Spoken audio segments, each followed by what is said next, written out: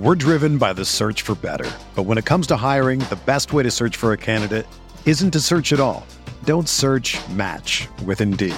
Indeed is your matching and hiring platform with over 350 million global monthly visitors, according to Indeed data, and a matching engine that helps you find quality candidates fast. Ditch the busy work. Use Indeed for scheduling, screening, and messaging so you can connect with candidates faster. Leveraging over 140 million qualifications and preferences every day, Indeed's matching engine is constantly learning from your preferences, so the more you use Indeed, the better it gets. Join more than 3.5 million businesses worldwide that use Indeed to hire great talent fast. And listeners of this show will get a $75 sponsored job credit to get your jobs more visibility at Indeed.com/Blue Wire. Just go to Indeed.com/Blue Wire right now and support our show by saying that you heard about Indeed on this podcast. That's Indeed.com/Blue Wire. Terms and conditions apply. Need to hire? You need Indeed. This podcast episode is brought to you by Coors Light. These days, everything is go, go, go. It's nonstop hustle all the time. Work, friends, family, expect you to be on 24/7. Well, sometimes you just need to reach for a Coors Light because it's made to chill. Coors Light is cold lagered, cold filtered, and cold packaged. It's as crisp and refreshing as the Colorado Rockies. It is literally made to chill. Coors Light is the one I choose when I need to unwind. So when you want to hit reset, reach for the beer that's made to chill. Get Coors Light in the new look delivered straight to your door with Drizzly or Instacart. Celebrate responsibly. Coors Brewing Company, Golden, Colorado. The Gap Factory Labor Day sale is happening now. Hurry in for the best deals of the season, 40 to 75% off everything. Plus doorbusters August 30th through September 2nd only. Tees from $4.99, logo styles from $16.99, and jeans from $19.99. Shop in-store today at Gap Factory or at gapfactory.com. Hello, everybody, and welcome back to the Dynasty Tradecast, the official podcast of MyBookie.ag. It is week 13. The playoffs are almost here. We are currently midway through Monday Night Football, and some people are tilting, some people are celebrating. My good friend, Mr. Nathan Powell, are you tilting or are you celebrating tonight? I'm tilting. Tilting, as the kids say. I've had several league playoffs start in week 12 and week 13. And those playoffs have not gone well. I made it to the Scott Fish Bowl playoffs. You may have heard of that league before. And I have two players in that league in the first round of the playoffs. One of those players' names was Kareem Hunt. And then the other player's name was Leonard Fournette. So did either of those guys score any points this weekend? I'd have to look, but just kind of based off what I saw on Twitter, I'm going to go with a firm no. That is rough. I have what you would call a Scott Fish hangover, which actually doesn't include any scotch, which I think is kind of ironic. My team was basically dead from week one, injuries to boot, and just underperformance. But such is life. I'm doing very well in most of my dynasty leagues, as you probably are a witness to, because I think pretty much all of the leagues I'm destroying people in, we're in together. You're just so humble, Dan. I am the humblest of all of the humbles, all the way from Humbletown. So we are going to dive into some Week 13 storylines, some things to look at for the future, a little bit of coaching business to deal with. But before we hop into the actual fun stuff, I just want to give everyone a very quick reminder that you can support the RotoViz Radio Network and our 10 shows per week on Patreon. By doing so, you'll gain exclusive access to RotoViz Live, our weekly Sunday morning video show answering all of your questions. Patronships start at just $5 per month and provide exclusive access to RotoViz Live. That's 4 shows per month on top of 40 podcasts for just $5. Become a RotoViz Radio patron today and join an exclusive community of listeners, access premium content, and do your part in helping the network to grow and to continue to produce high-quality, industry-leading programming. Speaking of exclusives, as a loyal podcast listener, you can get a 30% off discount with RotoViz NFL Pass right now. It's available through the NFL Podcast homepage, rotoviz.com/podcast. Season is here. We're in the playoffs. You need RotoViz more than ever right now. Make sure you're ready. Gain limited access to our NFL content and tools, get amazing value, and support the podcast network. Once again, that's rotoviz.com/podcast, and support RotoViz, support the guy that was at Jeff Miller's Thanksgiving. I like it. I love it. I do, in fact, want some more of it. But let's dive in to the players on the docket this evening. The obvious starting point, I think, is Kareem Hunt here. Obviously, it made some idiotic decisions that transpired, but we aren't going to dive into any of the video or of that nonsense. We are going to speak on the fantasy future of said former Chiefs running back Kareem Hunt. Having a solid year, a few flashy games here and there, some mediocrity, which I think is interesting in how strong that offense has been. But at the same time, maybe he just kind of gets lost in the shuffle with how great Patrick Mahomes has been. So Nathan, this, former, third round rookie draft pick, blew up last year in what was a very good offense that just became an elite offense. But now, at least in my eyes, no matter where he goes, it's going to be a step back, assuming he goes anywhere. The talk around the town is a minimum 6-game suspension with whatever else.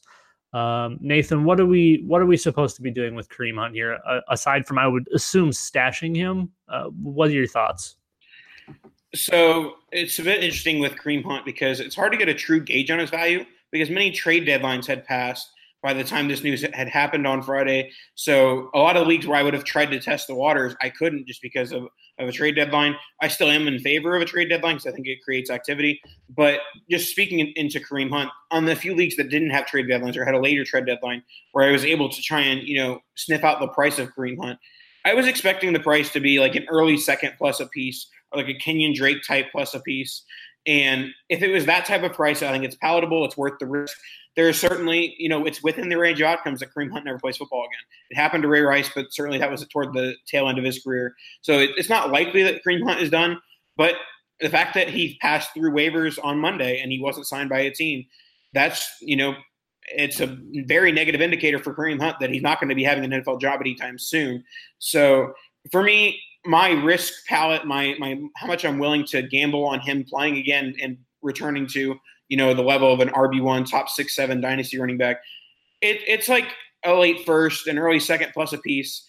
I'm not diving into, some sort of mid first or something like that. Certainly, obviously, he was worth much more than that a week ago, but things have changed. Yeah, I mean, if, like you mentioned, if you still have trades open, or maybe it's a league where only playoff teams can trade with other playoff teams and non-playoff teams can trade with non-playoff teams. If you're in the market for some future points at running back and you're still able to make that move, any non-premium asset is probably what I'm maybe looking to move, whether it's for Hunt or to get rid of Hunt.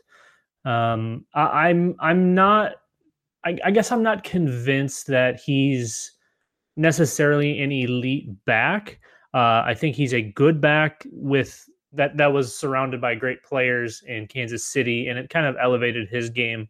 So I'm not sure that even if he does land in a favorable position, that he'll ever get back to producing kind of how he has been producing. Obviously, the touchdowns have really kind of been where everything's been for him. I mean, he had 14 touchdowns through 11 games with Kansas City, and he had 10 or 11 all of last year. So the touchdown upside is not going to be as high, I don't think, wherever he goes. And I think if you are looking at acquiring, it's got to be a non-premium asset, like you said, late first, early second. I'm not sure I'm giving anything more than a second, maybe another piece.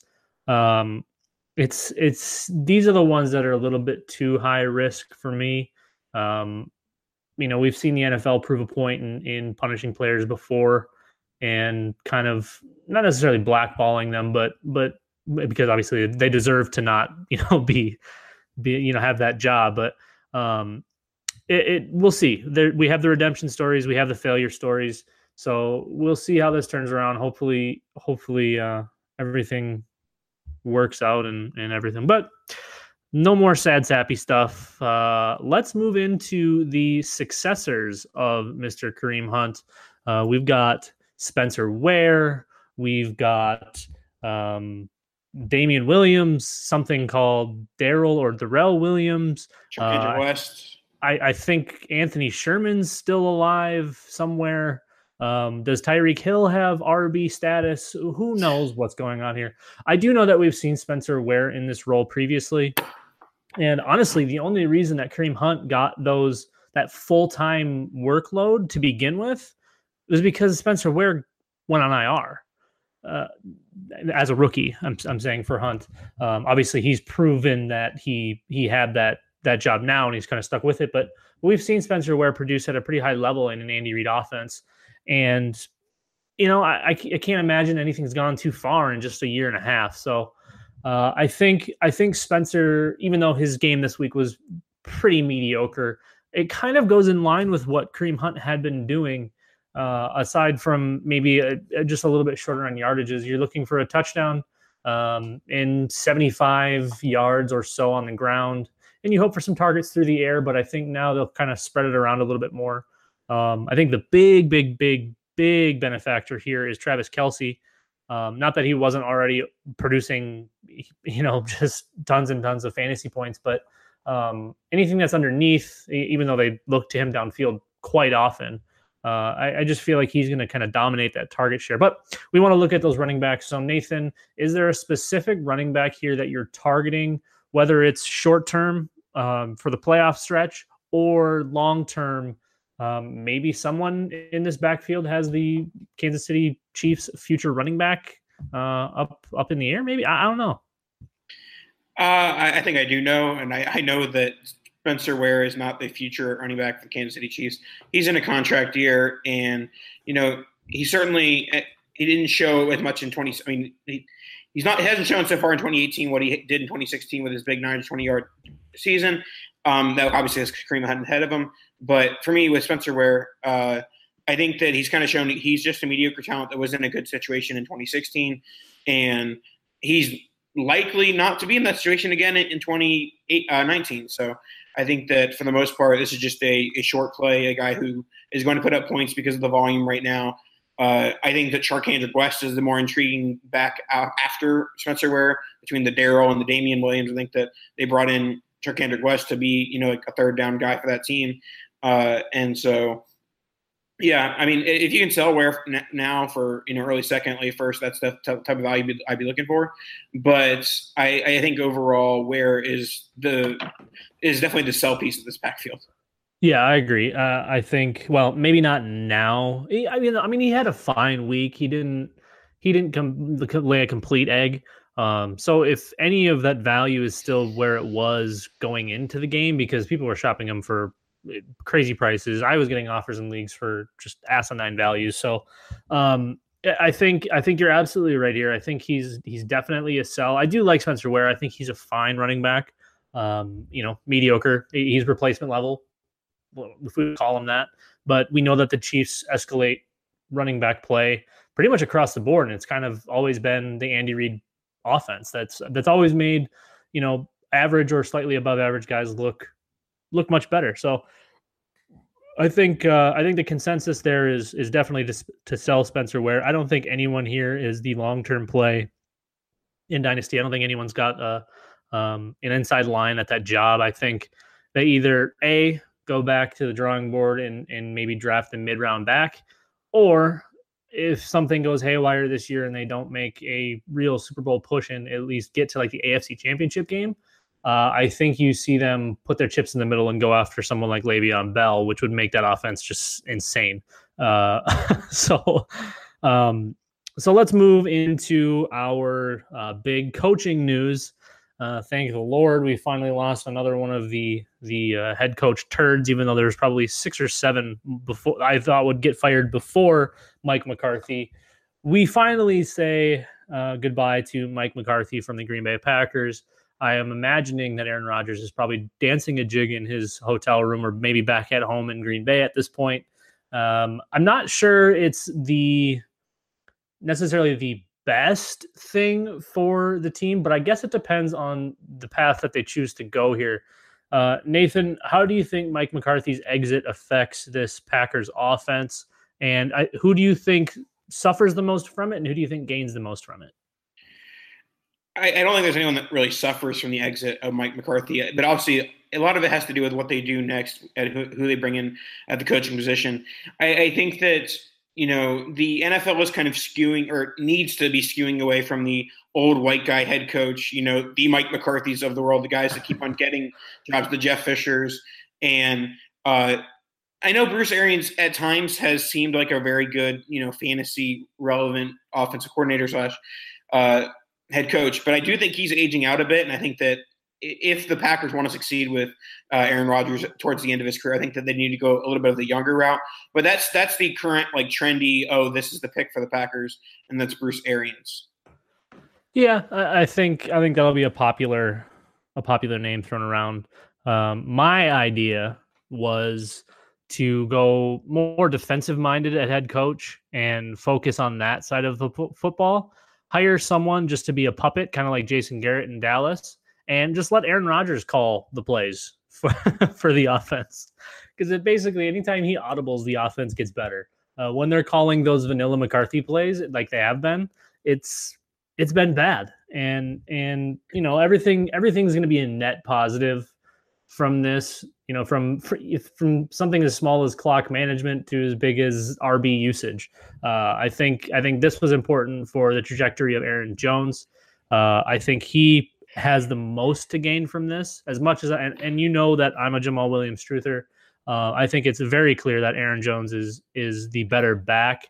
It was McCarthy and Jones's usage that was having me more worried, but now McCarthy exits. I think we see Jones skyrocket, if we want to call it that. I don't think he sniffs like an RB1 type value, but I think he definitely dabbles in that mid RB2, high end RB2 tier if this offense starts to boom. So do you have anybody you're looking to really buy from this current offense as it stands?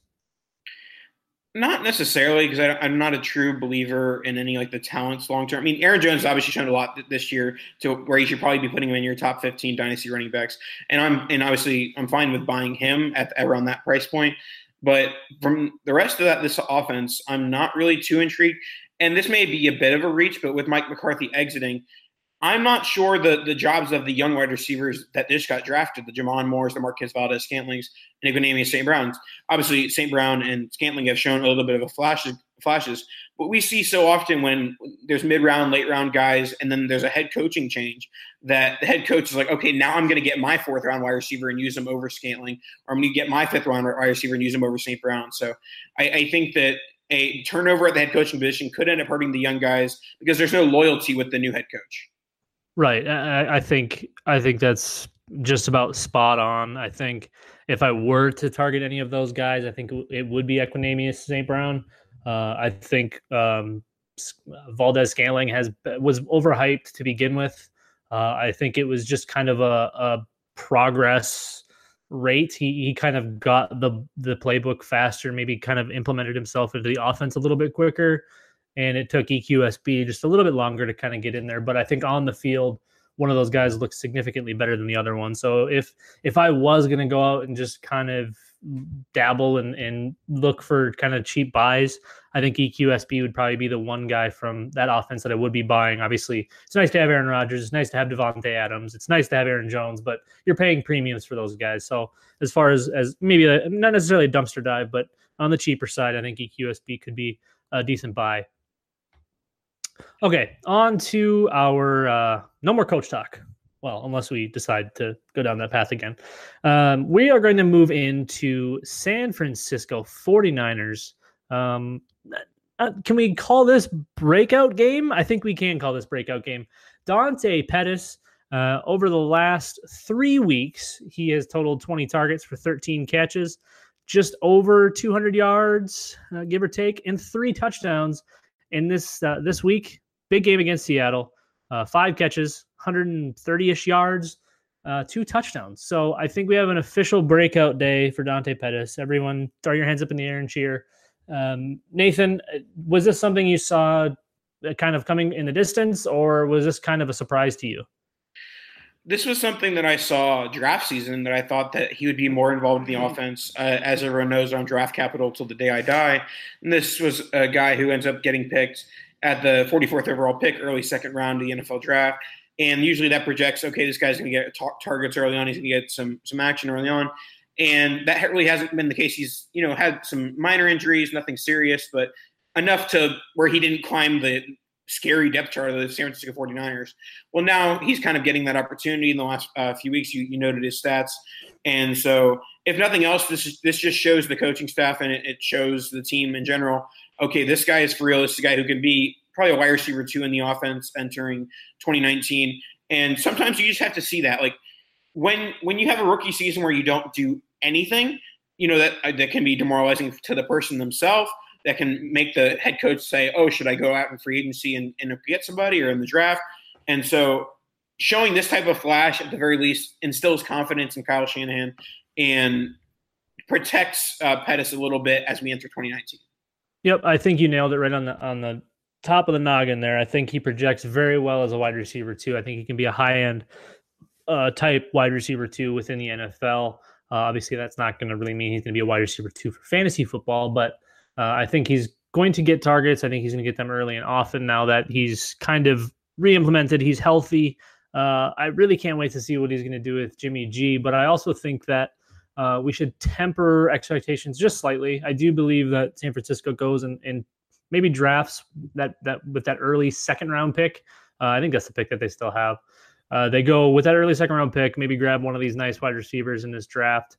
I think maybe we see a couple of them slide. Might be able to get, DeKalin Metcalf or N'Keal Harry in that second round. So I think if one of those big time guys is available, I think we see San Francisco go that route. Obviously, that's a long way off, but like you said, Pettis looks very nice as a wide receiver 2, and I think he has some honestly really nice upside. What's your dynasty price tag on him at this very point in time? I think it's pretty much where it was when he was getting drafted, that 202 to 204 range. I'm sure that most people had him getting drafted a little bit later, but that's basically where I was drafting. I was reaching a little bit because I was a big fan of his with his draft capital. And as I do like players with special teams abilities. There's a difference between having a Cordell Patterson player who basically all of his success comes through special teams and a Dante Pettis who succeeds on offense, but also has the special team success a la a Tyreek Hill or a player like that. There's a big difference between special teams player and an offensive player who has special team success. No doubt. So if you get any, so let's say 112 enters your inbox for Dante Pettis, are you hitting accept? I mean, I'd probably just take the first because I think that I'd be able to profit more on it in May than you would on Dante Pettis. Sure. But I think that if you're talking about the 12th best 2019 rookie and Dante Pettis, it's very likely that they end up with similar or even the rookie having lesser value. Yeah, I think that's my toss-up point. You mentioned quite often on the show that there's some players that kind of hit those tiers where they're worth more than a second but less than a first. I feel like Dante Pettis is kind of that guy. I mean, he wasn't worth more than a second 2 days ago, though. No. Pre-breakout, you probably could have gotten him for any mid-second. Maybe even less than that, depending on the owner, whether they were soured, sick of the injuries, whatever, or the usage. But yeah, I think he's kind of that in that in between spot. Kind of a tough buy, kind of a tough sell.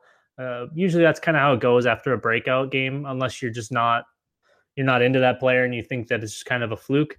I don't really see it as, obviously we're not expecting 130 yards and 2 touchdowns, often, but I don't think it's a fluke from the ability standpoint. I think the ability is absolutely there. So let's dive into another player before we hit a little mini break. We are going to talk about, I think, somebody we probably talked about early this offseason when it was time to decide whether or not you were going to use all of your FOB earlier, if you were going to save some of it. Mr. Phillip Lindsay of the Denver Broncos, who has taken a stranglehold of that backfield. We all thought that it was going to be the Royce Freeman show Then Philip Lindsay showed up, and maybe we thought, well, this is going to be a running back by committee. And it's just kind of the Philip Lindsay show. He's pretty much dominated touches, definitely the carries. He's on a pretty hot season so far. He's got back-to-back 100-yard games, 5 touchdowns over the last 3 games on the ground. So I think the big thing with Philip Lindsay, and it's more of a Denver Bronco thing, he's not really getting schemed into the passing offense much, which when you have Case Keenum, it's kind of tough to spread the ball around a ton. You've got Cortland Sutton that's starting to demand more and more targets. And obviously you have Emmanuel Sanders, who's their de facto number 1 just because he's Emmanuel Sanders. He's still a very good player. I think that's really the one downside to Philip Lindsay. And it's honestly somewhere I thought he would excel a little bit more after seeing him early on. But he really hasn't had a ton of targets. He's had 2 games with 5 or more. It was like week 6 or week 7. He had 6 catches for less than 50 yards.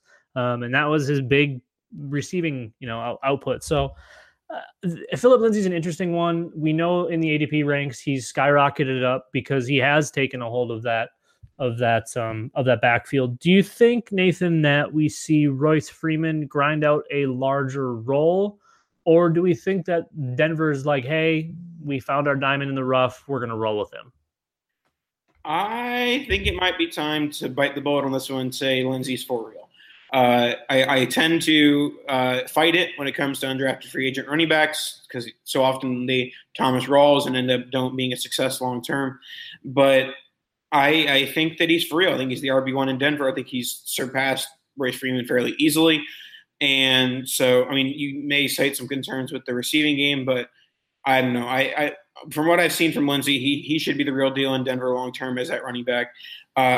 Throughout this season in the famous Kadoosh League, I've been trying to trade you Philip Lindsay for the entire season, and you've basically been laughing in my face every time I've wanted Mike Gesicki in a second-round pick. I'm guessing that you would like to make that trade right now, wouldn't you? Yeah, I'd probably go back and hit accept on that one. It's been a couple weeks since I've seen one of those offers, but yeah, I wish I had a crystal ball to make that move. I'm on board with you. I think Philip Lindsay is that guy, and I think we see Denver continue to feature him. I do think Royce Freeman has a role on the team, but it's not anything of volume. I think he's just kind of going to be that guy that spells Philip Lindsay and maybe gets that short yardage work. Lindsay's looked great. Like I said, the only downside I see, and it's not even really a fault of his own, it's a Denver thing, is the receiving output. So Philip Lindsay is for real. Nathan, do you have at this point in time Philip Lindsay as an RB2 overall? In Dynasty, I mean, I'd have to go through the numbers, but I would guess that he'd range in that like 21 to 25 range because guys like Duke Johnson and Tevin Coleman are in that range as well, and I think I'm still preferring those guys over Lindsay. Just slightly, maybe even think about Lindsay over Duke Johnson, but I wouldn't take him over Tevin at this point, especially we've talked about Tevin's impending value burst coming soon. But yeah, with Lindsay, I see him as a low-end RB2, high-end RB3 in Dynasty, and his opinions will vary. If for people that have been like me and very slow to catch on, they'll say, oh, he's worth like a late first, maybe a late first plus piece. I'm very willing to pay that at this point. But I saw on Twitter today that Philip Lindsay's worth the 101, which is one of the most crazy things I've ever heard about. Yeah, when a team doesn't have anything invested in a player, and you just kind of took that lucky stab, you'd be surprised how willing they are to move off of said player. So yes, draft capital is still relevant. Obviously, when an undrafted player hits, you don't know until they hit. It's not like, well, we got this secret guy that no one knew about. You got lucky is what happened. You gave them the opportunity. They took advantage of it and became a real deal player. So congrats to those of you that went out and spent all of your FOB money on Philip Lindsay. It has paid off, whether you decide to cash out now or ride ride the horse until it bucks you. So I think Lindsey is, like we've talked about and said it probably 3 or 4 times, I think he is the future in the Denver backfield. And I think you just get to enjoy some fantasy points. Well, writing undrafted free agents may buck you, but you know it won't buck you. My bookie.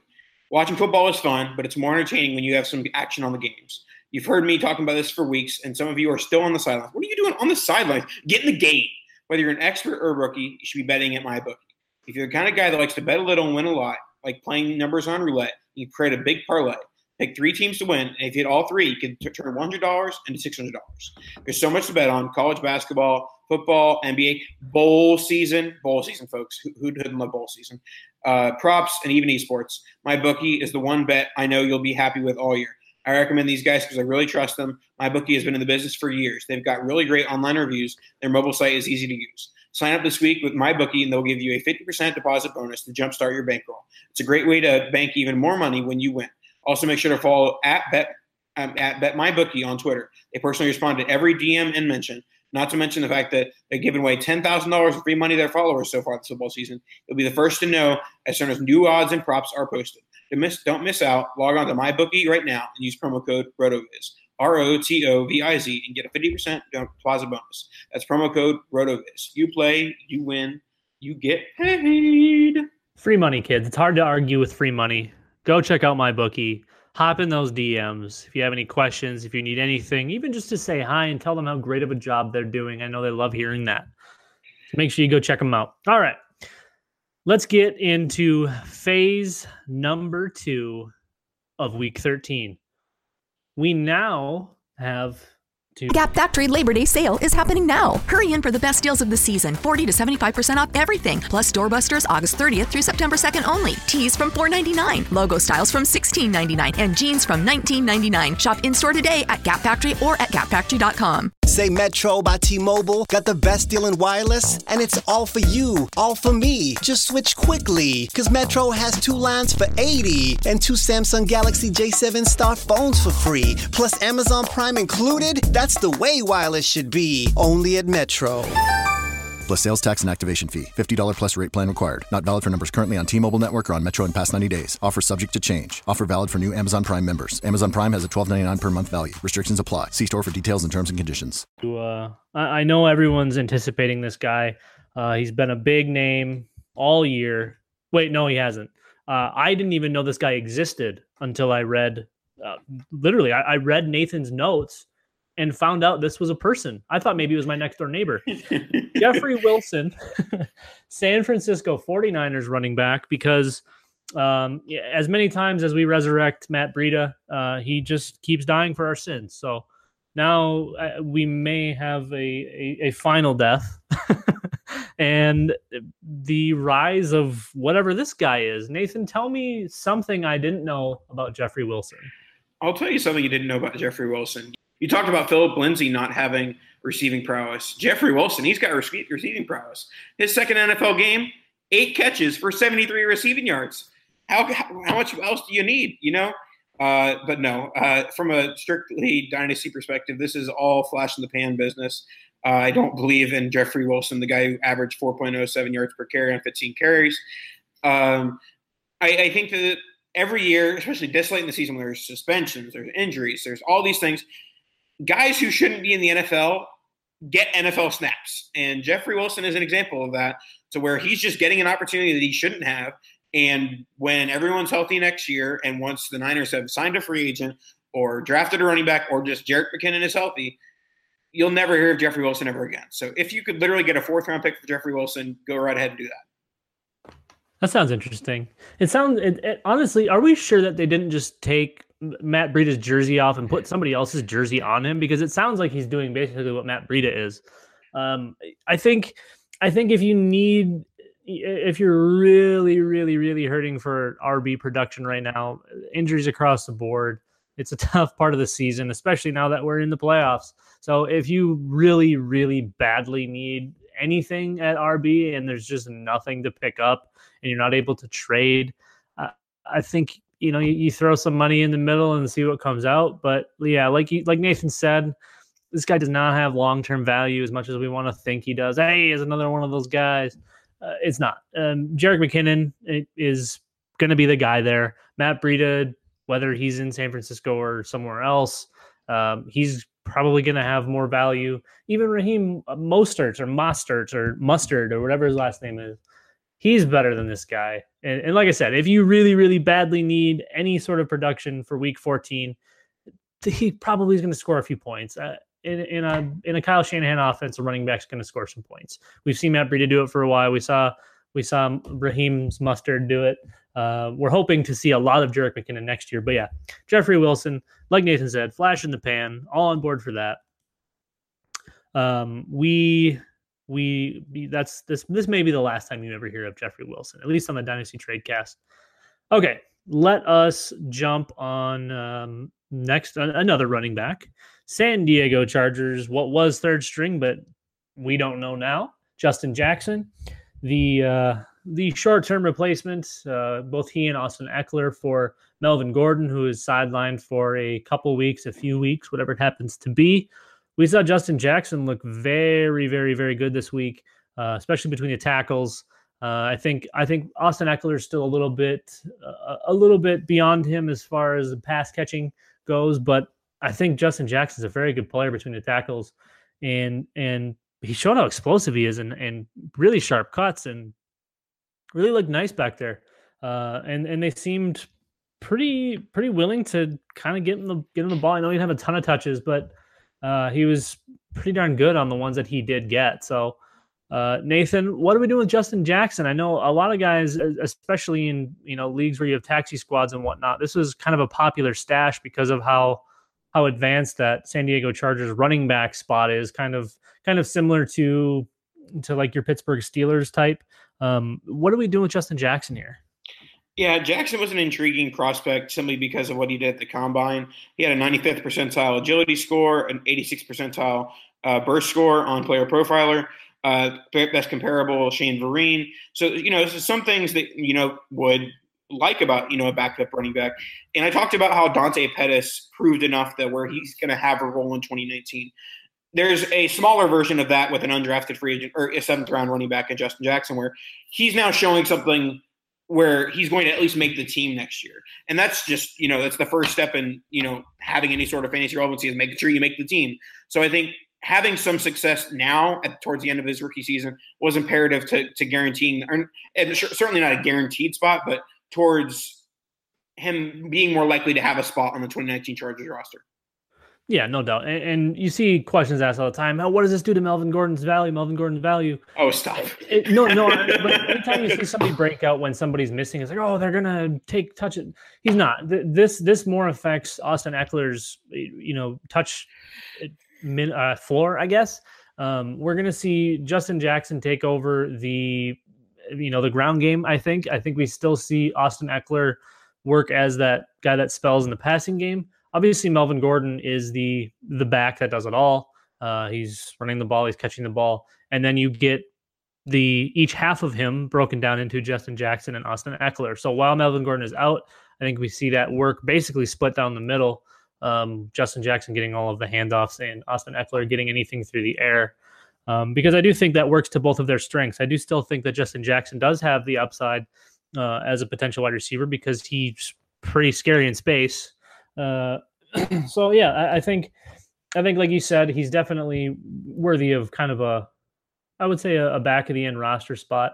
Are you kind of feeling like you need to have deeper roster limits in order to kind of hang on to him throughout the offseason?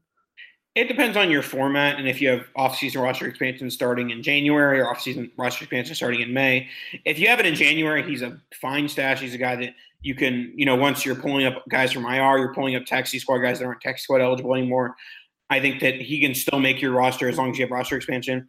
But if you're in a 24, 25-man league with no roster expansion until the rookie draft, it may be hard to hold on to Jackson through rookie draft season. But yeah, I mean, for now, I think he's just an end-to-bench stash and kind of a high upside one at that, because even the Chargers offense has shown that there's going to be 2 productive running backs in that offense. Yeah, no doubt. I think you're right with With my same thinking there, I think Justin Jackson and Austin Eckler are both still going to be worth roster spots just because both do still have the upside if anything were to happen to Melvin Gordon. Obviously, neither of them is going to work as a lead back in that situation, but also both of them have a little bit of value when Melvin Gordon's healthy because guy needs a break. He can't play every snap unless, he's not Christian McCaffrey. Let's move down the list. Buffalo Bills wide receiver Zay Jones coming off a 2-touchdown week, and his fantasy output is kind of like the Buffalo Bills. It's either really good or it's thoroughly awful. This team is super volatile. That offense is, you never know which one you're going to get. It seems like we don't know who's ever healthy, who's going to get touches, who's going to do what. I do like Zay Jones, the player. I think he's got a decent amount of upside. I think he showed some good things last year before he kind of did his own thing. And he's looked good this year when healthy. So I think Zay is one of those guys that if people are kind of undervaluing him because there isn't anything in Buffalo, I think he's definitely worth a stab. I'm not really going to break the bank and go crazy and try to buy him, but do you think, Nathan, maybe like a late second is going to get Zay Jones off of an owner? I think it could, just from a guy who would be frustrated with starting him and missing and then bench. There's nothing more frustrating when you that the MFL app allows you to look at your optimal lineup. If you had done everything right, you'd have 160 points, but instead you have 124. There's nothing more frustrating than seeing Zay Jones go off for 28 in that on that optimal lineup page, And for that reason, I think that Zay Jones is the ultimate best ball play. Sure, I'll give up a late second for him in best ball because that Bills offense, along with Josh Allen, is going to be very inconsistent week to week until Allen proves that he's a good NFL quarterback, which I'm not sure he'll ever do. But he's at the very least, and I would talk about this with Jeff Miller, how he kind of has like a Blake Bortles type career arc with he's got the rushing yards, he's got the bad quarterback play, he's got the guaranteed job. So there's a lot to like about Josh Allen from a fantasy perspective. It's just the NFL perspective. How long is it going to last?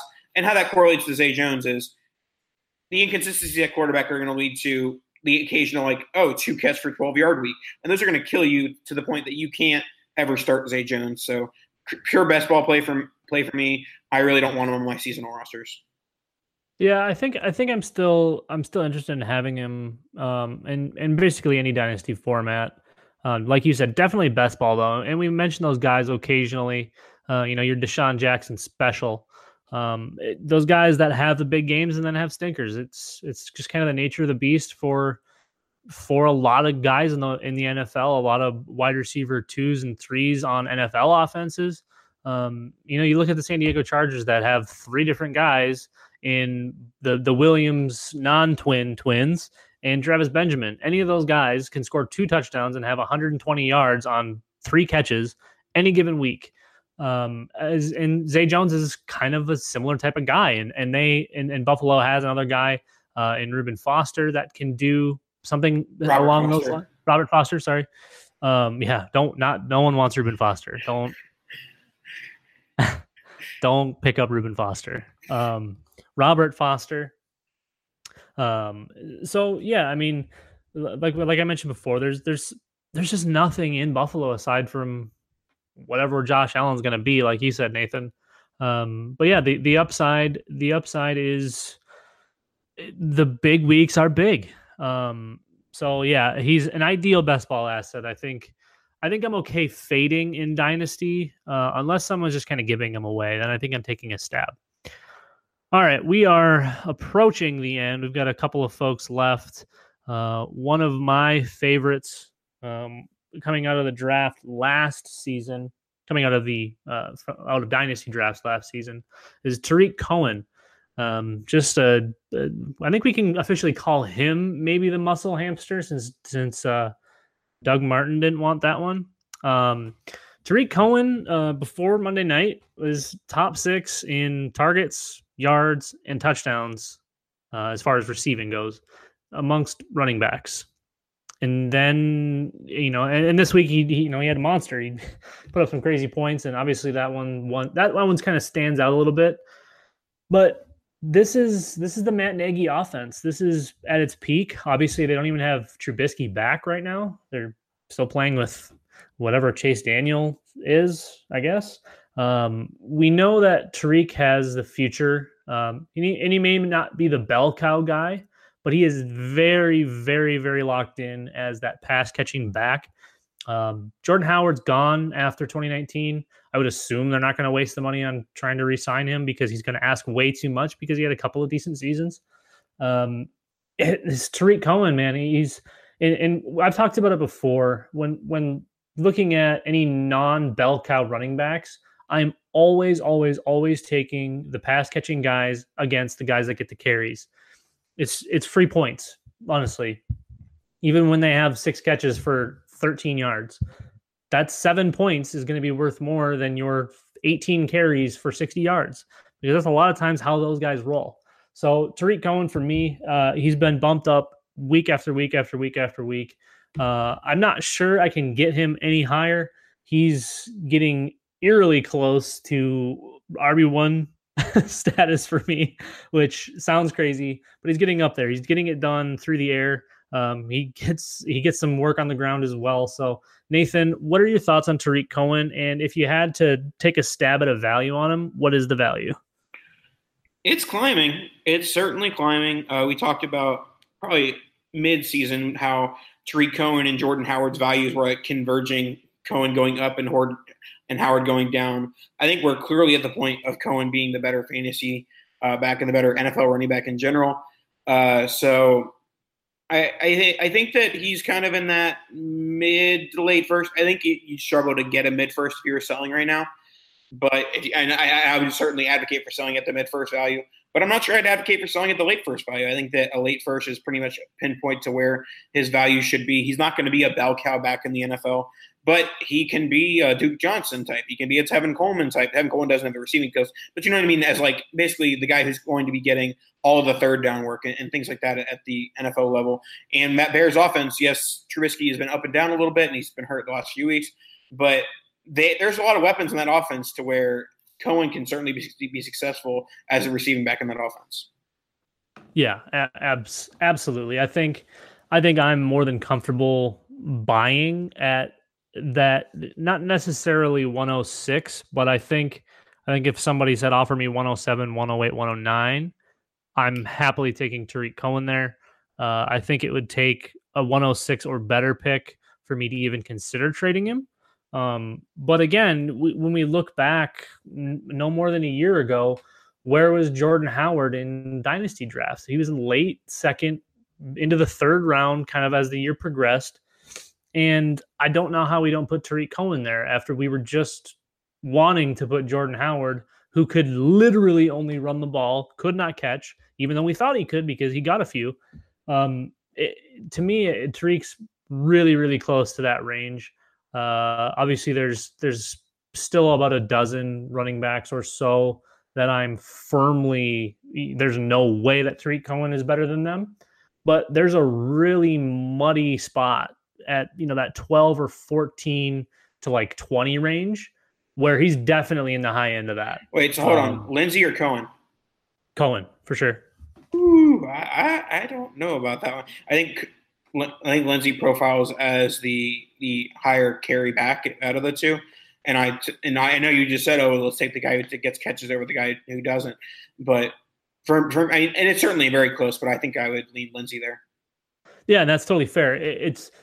For me, if there was even a glimmer of hope that Denver planned on like showcasing him in the receiving game, I think that would be Lindsey hands down.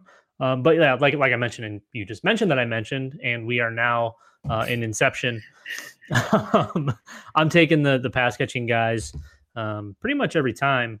The only times I wouldn't take Cohen there, and like I just said, if we had the idea that Lindsey was going to get an uptick in the receiving game, I'm not saying that he's not going to. He very well could. It's just the way it looks now with the current coaching staff, quarterback situation, the offense that's built around him.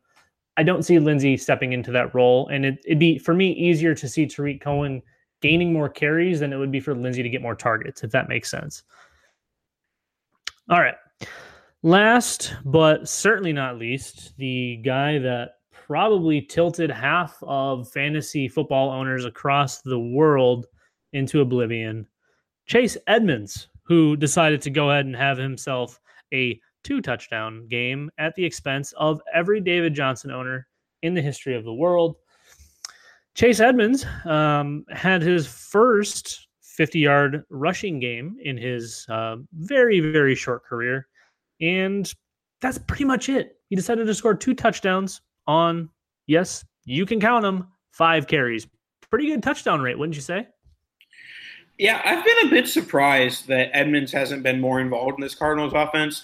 And I know there's been some jokes. I think that on like 4th down in like one of the first few weeks, they put Edmonds in over David Johnson. And certainly that's not the time to put Chase Edmonds in. But I thought he would get more of a featured, and I talked about this last week with Jeff Miller. There's such thing as like a featured second running back role where a guy is clearly getting enough touches that he's the number 2 running back on that team. And, you know, it can be considered a feature back. I thought that would be Chase Edmonds this year, that he would, you know, be getting a lot of touches to that second running back position. That just hasn't happened. You know, he's hadn't eclipsed 5 carries before this past week, and he didn't even do that this week. So he has never had a game over 5 carries, and he just vultures the 2 touchdowns, which may give you a glimmer of, you know, some sort of sell high window. But more so than anything, I actually think that wait it out, give it a couple more weeks of him having 5 carries or less and him not getting in the end zone, and his value will return to that late third value, maybe even lower than that. And I'm a buyer of Edmonds at that value because I did like him as a prospect. I thought he's in a really good situation in Arizona once things get straightened out with Josh Rosen and they start building around that offense. So it didn't work out in year 1, but I do like that situation for him behind David Johnson. And for that value, I mean, even if it's only as a handcuff, if you're the David Johnson owner, and you believe in the handcuff, which obviously we've seen has been working out pretty well this year, that's free money at that point. Even if he never sees the field, you can sleep at night. You have that peace of mind that you're going to have the lion's share of the Cardinals backfield. As far as Edmonds goes, I wasn't really that high on him. I didn't see a ton that I liked. He's very Lance Dunbar-ish, if we want to call that his floor and his ceiling. I don't know what kind of fantasy output Lance Dunbar had, but I think that's kind of what Chase Edmonds is. I think he'll vulture some scores here and there, but yeah, he's a handcuff for me. I'm not sure I'm giving up a third, even as a Johnson owner. But I mean, that value, it's kind of tough to beat, especially if his role starts to increase a little bit and we see him kind of get to that 8 carry mark and maybe get a little bit more involved in the passing game, even though Arizona seems to not want to do anything with their running backs in the passing game. More power to him, I guess. So yeah, I don't hate the Edmonds pick. I think he'll be an okay kind of guy just to have as some back of the end roster depth, that insurance policy, but that's about it for me. Yep, that sounds about right. Let's wrap up the show. I want to let you guys know that you should give us a 5-star review on iTunes, on RotoViz Radio, as well as the Dynasty Tradecast feed. We appreciate all the love. And once again, we miss you, Eric. We hope to see you back soon. And that'll do it for this week's Dynasty Tradecast. Good luck in the playoffs, Dan. Hey, you know what, Nathan? I'd say good luck to the playoffs to you. Good luck on those 101s. No. Seriously though, everybody, good luck. Have fun. Don't tilt too hard. Make sure you're following everybody on Twitter. That's NPowellFF for Nathan, at FF Dynasty Dan for your good pal Dan, and at Dynasty Trades for our bestest friend Eric Bertzloff. We will see you all next week. Summer's slipping away, so grab hold of amazing at California's Great America before it's too late. Buy next year's season pass and get unlimited visits this year to experience rides, shows, and attractions. That includes incredible coasters, Boomerang Bay, and an amazing Peanuts-themed kids area. Get this special offer for as low as 11 payments of $6.50 after an initial payment. Hurry to get the best price on the most fun you can have. Buy your 2020 season pass now at cagreatamerica.com. Summer's slipping away, so grab hold of amazing at California's Great America before it's too late. Buy next year's season pass and get unlimited visits this year to experience rides, shows, and attractions. That includes incredible coasters, Boomerang Bay, and an amazing Peanuts-themed kids area. Get this special offer for as low as 11 payments of $6.50 after an initial payment. Hurry to get the best price on the most fun you can have. Buy your 2020 season pass now at cagreatamerica.com. Sugar Ray Leonard, Roberto Duran, Marvelous Marvin Hagler, and Thomas Hearns. Legends, whose four-way rivalry defined one of the greatest eras in boxing history. Relive their decade of dominance in the new Showtime sports documentary, The Kings, a 4-part series premiering Sunday, June 6th, only on Showtime. Whether you're a world-class athlete or a podcaster like me, we all understand the importance of mental and physical well-being and proper recovery for top-notch performance. That's why I'm excited that Unified Healing is sponsoring podcasts on the Blue Wire Network. Unified Healing is a new and super innovative global network of wellness centers powered by Energy Enhancement System, or EE System. If you haven't heard of the EE System yet, then you'll want to listen up. This technology promotes wellness, deep relaxation, purification, and rejuvenation. Wherever you are across the globe, access to a center is easy and affordable. Interested in experiencing the EE System technology for yourself? Go to unifiedhealing.com/bluewire to learn more and find a center near you. That's unified, UNIFYD, healing.com/bluewire. No material or testimonials on the Unified Healing website are intended to be viewed as medical advice or a substitute for professional medical advice, diagnosis, or treatment. Always seek the advice of your physician or other qualified healthcare provider with any questions you may have regarding a medical condition or treatment and before undertaking a new healthcare regimen, including EE System.